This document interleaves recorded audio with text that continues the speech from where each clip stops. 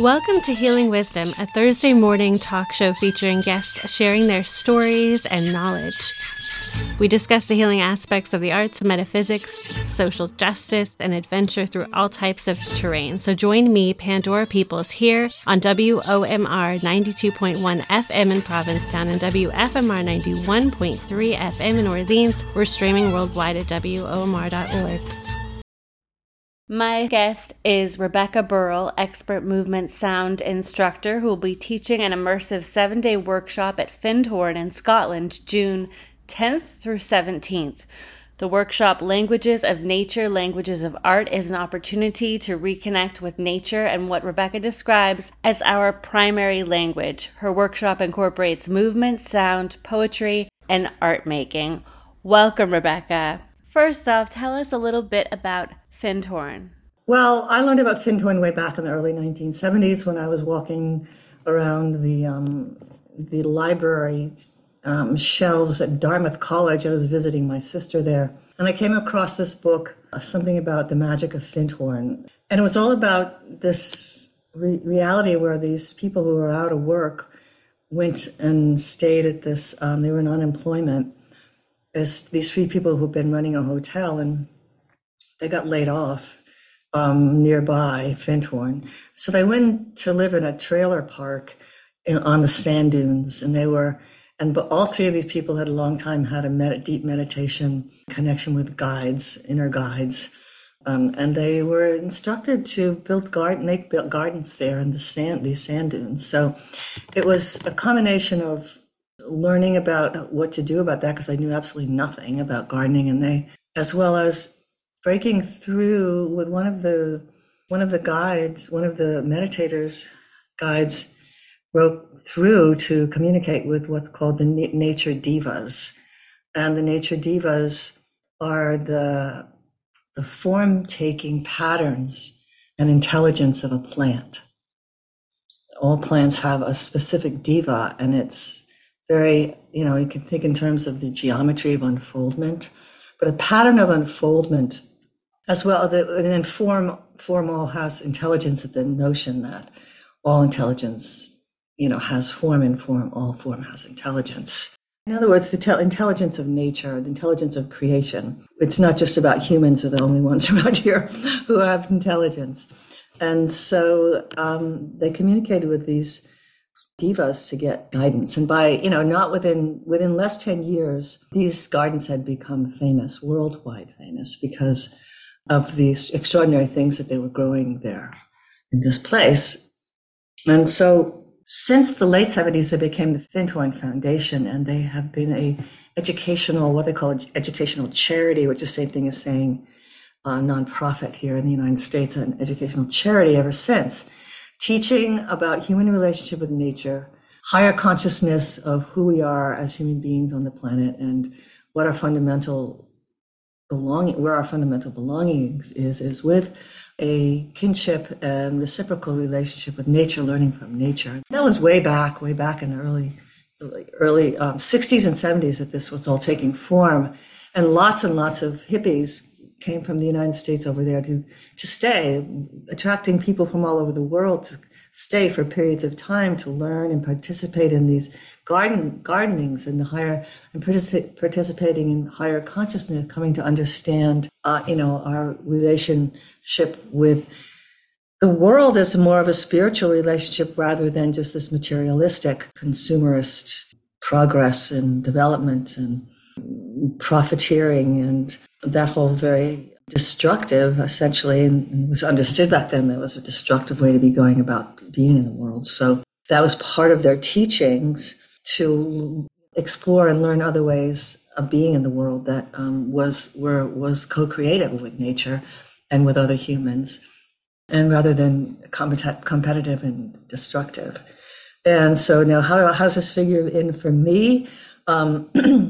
I was enchanted with Findhorn way back then, and was so delighted to have a sort of a reinforcement to what my childhood sense of nature was about. Was full of these mysterious intelligences and presences and qualities of being. And And which is what it's about. I mean, it's about the communications that Dorothy had with the divas weren't in words. They were in qualities, senses of qualities. And so that's not the typical sort of decoding of communication that we know about. But what I came to understand when studying dance, I always grew up dancing, but I had a neuromuscular issue and I had learning disabilities. But it all came down to when I went to get a quickie dance degree, so they would pay me at my local high school for teaching there because I was volunteering. They said I needed a degree to get paid back in the early 70s.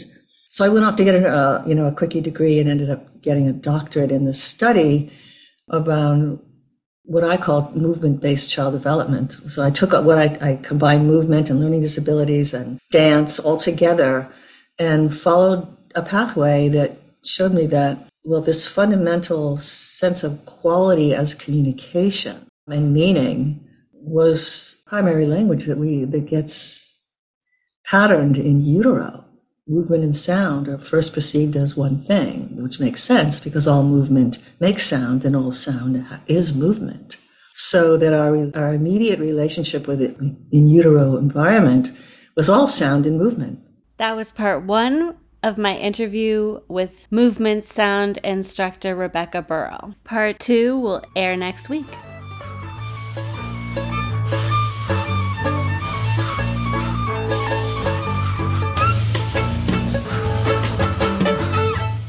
You've been listening to Healing Wisdom at Outermost Radio. All of our shows are podcasts at WOMR.org. Also check out healingwisdomradioshow.com and contact me at pandora@WOMR.org.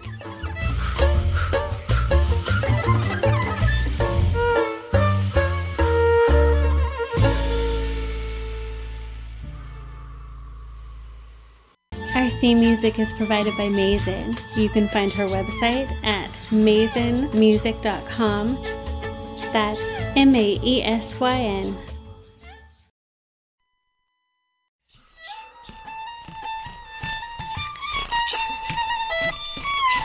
Welcome to Healing Wisdom, a Thursday morning talk show featuring guests sharing their stories and knowledge. We discuss the healing aspects of the arts, metaphysics, social justice, and adventure through all types of terrain. So join me, Pandora Peoples, here on WOMR 92.1 FM in Provincetown and WFMR 91.3 FM in Orleans. We're streaming worldwide at WOMR.org. Hello, hello, hello out there. This is part 2 of my conversation with expert movement sound instructor and educator, Dr. Rebecca Burrill. She's got an upcoming retreat in Scotland at Findhorn, June 10th through the 17th. Tell us about that first language, that relationship between movement and sound in utero. Every gesture of sound evoked a movement, and every gesture of movement evoked a sound. So there's this immediacy of the identity of meaning. What's the quality of this experience I'm having? This is the first languaging. And so then I came to understand that this was really the language of art. So art is our first language. It's an aesthetically organized language. Our perceptions are aesthetically organized. So, and I took that further to recognize that, well, that's how indigenous people were in nature. That's how plant spirit medicine, that tradition in plant spirit medicine, came into being for indigenous peoples, being present with the qualities of the creatures and intelligence of plants. It's not like, the Europeans came around and started, interviewing, well, how did you know this plant had these properties? And they couldn't take in that they were being communicated with by plants. This was an reciprocal relational communication. And so they would come up with things like, well, it was trial and error. You just pick up a plant, decide, well, this plant must be good for knitting bones if you make a compress with it. And so you tried it on, did it work, didn't work, which is, ridiculous. We'd all still be sitting around wondering what all these plants are doing when there's plant spirit medicine is a hugely vast science, but intuitive and art science that's been around, since indigenous times. And it's been a threat to certain very patriarchal ideas about what we want reality to be. And so in the 16th and 17th centuries, we started killing off all the plant spirit medicine people in Europe and the midwives. These are all herbalists and midwives. So this whole capacity to know the world through this aesthetic languaging has been bad-mouthed and very much injured as a valid way of knowing and being in the world. And so that's what the work I'm doing is. It brings it all back as not just valid, but it brings it back as absolutely essential. And it's absolutely the primary language. And it's really, in our modern art, we have a lot of conceptual art, which has its place. I'm working with pure perception and aesthetic communication in art making. So you get down to the real nitty gritty, the really foundation, the primary experience of human art making, which is an immediate language. It's a way of organizing meaning and communicating meaning for us. So it goes beyond just the, quote unquote, what is art? It goes into this far deeper realm of what is human relationship with nature. I went to Findhorn in the fall. You do teach at Findhorn. You have to do what's called an experience week, where you experience and immerse yourself in the culture, history, present and future ideas about what Findhorn has to continue to offer the world, and how it's changed over time, because once they were a very small community, and now they're a vast community, and they've had hundreds of thousands of people over the years come and learn there and take courses with them and participate. So, and then in the end, they all contribute something back. So everything keeps changing and transforming. So I'm thinking nonverbal language really begets nonverbal understanding, that there's this link between, being in a non-mentally articulated place, or however you want to describe nonverbal, like being more in the realm of abstract thinking, which is more in a meditative state where you're thinking more conceptually or experientially, instead of like, gee, did I get that done today? Oh, Yeah. The linear, yeah. And it changes our brain waves to be in that present state of experiencing sensorially. And so it also opens us up to understanding nonverbal wisdom or knowledge.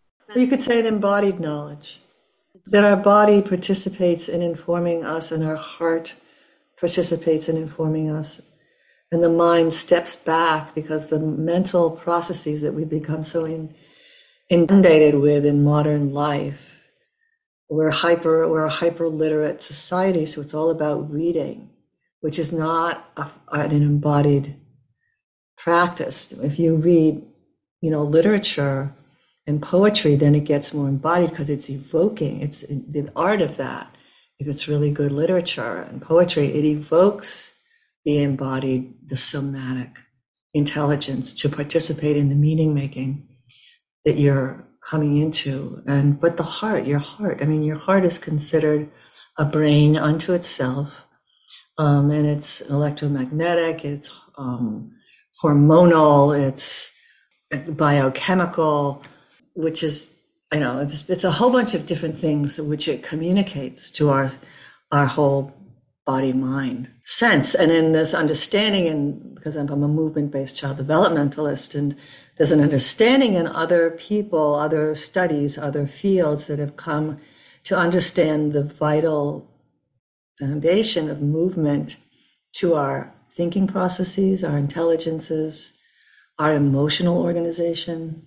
Whereas before, it's just, okay, kids, sit still and raise your hand, don't say anything, so that we so confine the child's natural intelligence. I mean, the intelligence has been evolving for hundreds of thousands of years. We confine it, we reduce it, we truncate it, so that we're left with a much smaller intelligence that gets very mental. And that's, and so much reading makes that, because reading is not a natural process, it's a cultural one. And it's a very clever one.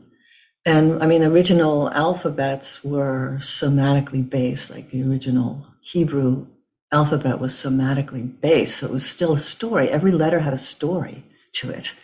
So you're still in the oral tradition of things. And then when the Greeks took the Hebrew alphabet, they totally abstracted. Everything became an abstraction. There was no more any story related to the picture of the letter. They changed the letters all around. So the A was originally upside down and was the first sound of a Hebrew word for ox. So it tells a story. But they turned the A upside down, and all it had was a phoneme that went with it, with no story left behind. The stories were left behind, and that's where the somatic and the perceptual, the artistic, the aesthetic perception comes in. So original recording of our oral tradition through an alphabet was originally very aesthetic. Can you talk about primal kinship and what you call a bond with the natural world? This is what this language is, and it's such an embodied language, and it reflects our embeddedness. So embodiedness and embeddedness, which are two things that are, we're very disembedded. These super rich people making rockets and things, and practicing maybe leaping off to Mars and construct artificial environments there. That's incredibly disembedded. We're out of our rhythms and deep associations with the natural world, and the perceptual processes of the natural world is like, science come along and says, well, what's moving? The stories tell us the sun moves across the sky, but science tells us, oh no, it's the earth that's moving around the sun. That's just an illusion, and it's a very primitive idea. But the fact of the matter is, every single plant life, every single living thing is geared and patterned after the sun moving across the sky. We go through, we're in a stable place, and we go through the experience of that daily, and we go through the experience, going down to the Tropic of Capricorn, coming into the equinoxes, and going to the Tropic of Cancer with the two solstices, and winter and summer solstices. Those are perceptual patterns and rhythms, biological rhythms that inform us of where we are in the world, and what season it is, and what rhythm it is, and what time of day it is, and how long it takes to do things, and when is the right moment to practice something or bring something back in, that you've left behind 6 months ago. These are all realities that if we didn't function by them, we would not survive. So to say that living under those things is somehow, an illusion, and this is, just one example, and a very simplified example, but science has done that. Science has told us, what's really real is these things, that we make tools to look at the microscopic and, highly magnified telescopic level. So these are the real things. But, what we see in deep space, we're not there. What we see on the TV set, we're not there. We see in the magnifying glass, well, there was someone who was there. I can't think of her name right now, but she wrote the book called A Feeling for the Organism, or else another, I'm just not thinking of her name, but she's quite famous, and she was a genetic biologist with plants, and she was so deeply immersed in this microscope, she got connected and associated with these qualities that communicate. Okay, and so that was her phrase, a feeling for the organism. In other words, this is a companion in there. They know you're present, and you know that you're present with them. Okay, this is a whole nother way to be in the world, instead of thinking the world is ignorant and inert and just there for us, our human exploitation. Well, we can't have intelligence unless we know where we are in the world, unless we're in relationship to our embeddedness.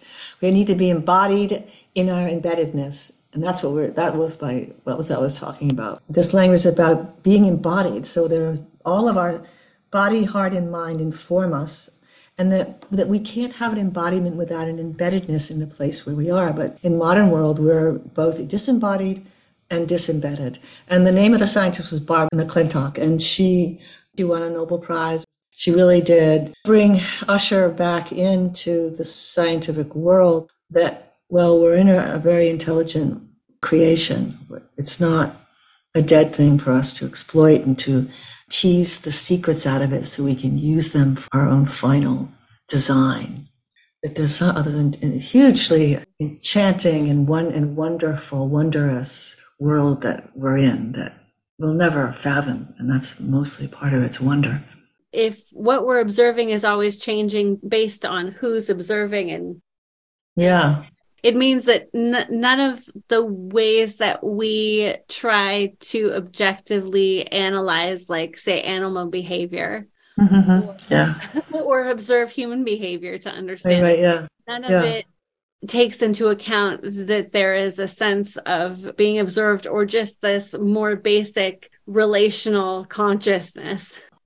So can you talk a little bit about improvised ceremonial movement in connection with natural environments? So what I do is I do guided meditation to go back into utero. So we try to experience this, just the sense of sound and how that resonates in you and what kind of quality and gesture arises from that, so that we get that immediate Reciprocity of quality, which immediately communicates something to us. Is it a harsh quality? Is it a soft quality? Is it a light quality? Is it heavy quality? Is it fast quality? Is it slow quality? It's all these qualities that give us meaning. So I take us back into that utero. We try to get into that pure experience. And then we come out of utero and we actually emulate the mother-infant dialogue, because it's all this perceptual metaphor, what I'm calling this movement sound.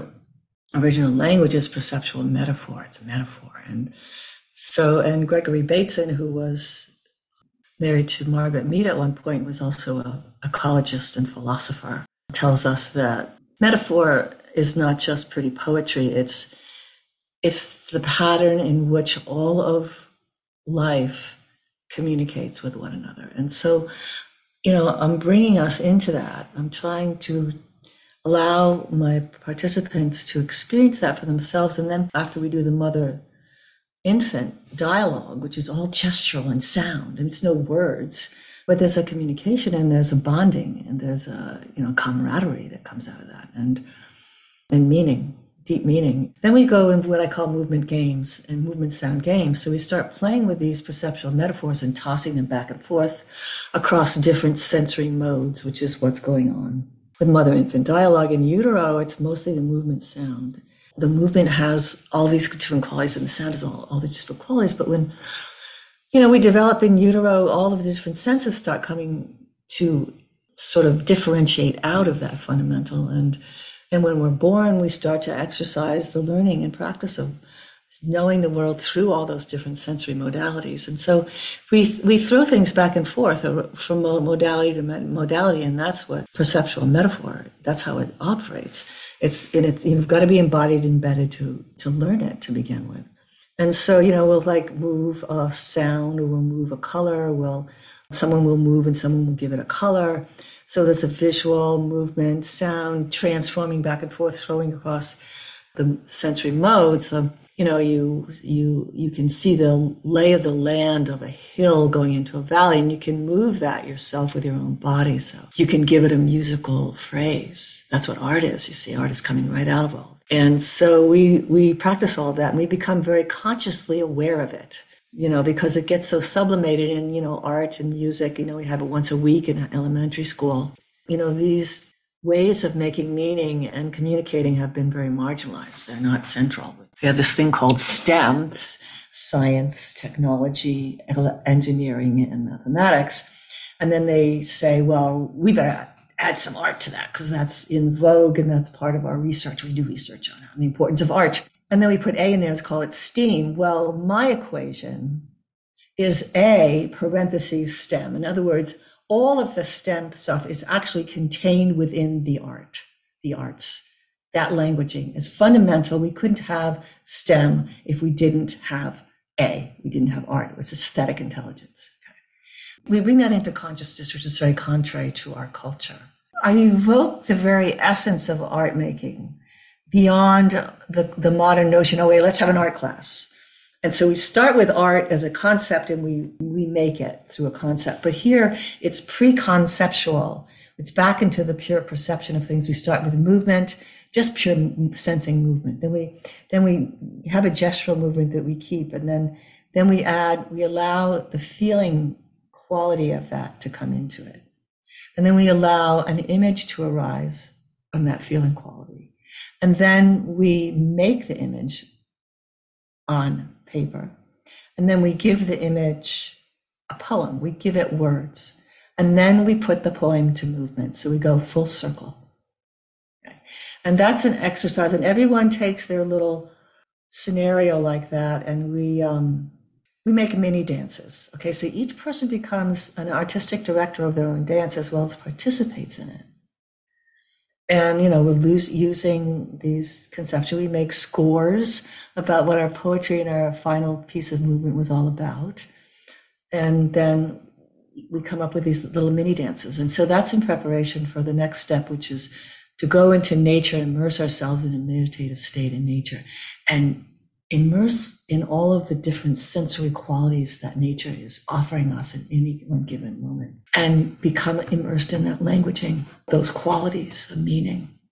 And we respond in whatever ways that we do, because everyone is going off by themselves to do that. And then we come back together and everyone makes a very simple poem, like we did for that other exercise that we did, a very simple poem that it becomes the score for their little piece. And so we put together a movement ceremonial piece that comes straight out of our immersed experiences and into the express arts. We already know that ceremony, indigenous ceremony, was all about arts, the arts, and fundamentally movement and sound, but all arts. So here's this language of qualities conveying huge information. The respect and honoring and reminder of our reciprocal relationship with nature, because we are kin. We speak the same language.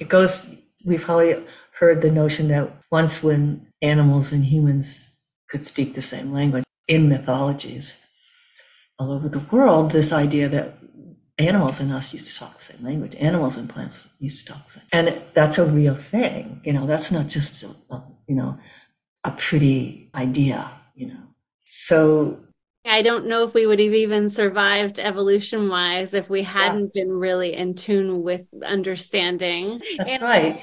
Yeah. Yeah. I mean, there's so many anecdotal stories of people communicating with wolves and bears. Yeah. But that has to be a skill we all had, Yes, that's right. And to have, these distinctions between us all, but to know that we have the capacity to communicate with one another. And that's where the kinship lies. I have a friend who wrote a book called Homo Aestheticus, meaning humans as art makers. And that's related to the notion of selection. We evolve certain selected traits for survival. And art's been there, right from the get-go. We're speaking with Dr. Rebecca Burrill, movement sound instructor. She's got an upcoming retreat at Findhorn in Scotland, June 10th through the 17th. A lot of understanding, a lot of interpretation of meaning comes to us through metaphor or symbolism. In other words, we derive meaning from the insights we get through metaphors in myth, in stories, in art, through dreams, and through meditative states. We have these aha moments in those places of ceremony and ritual and dream time and art making.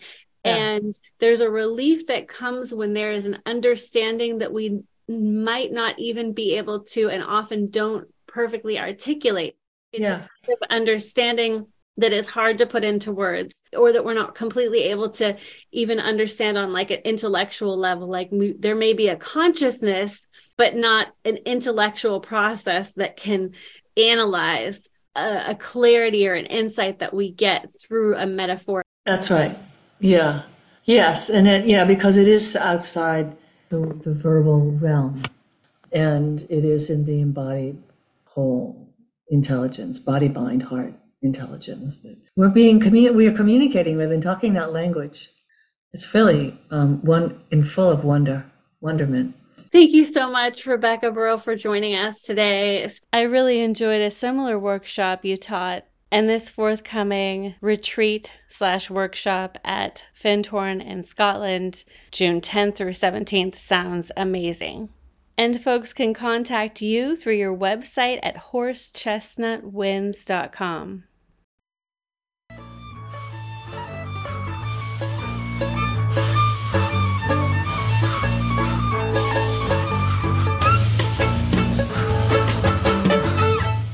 You've been listening to Healing Wisdom at Outermost Radio. All of our shows are podcasts at WOMR.org. Also check out healingwisdomradioshow.com and contact me at pandora@WOMR.org.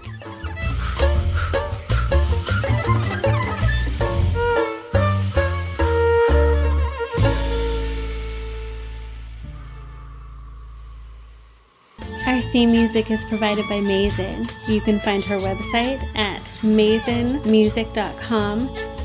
That's MAESYN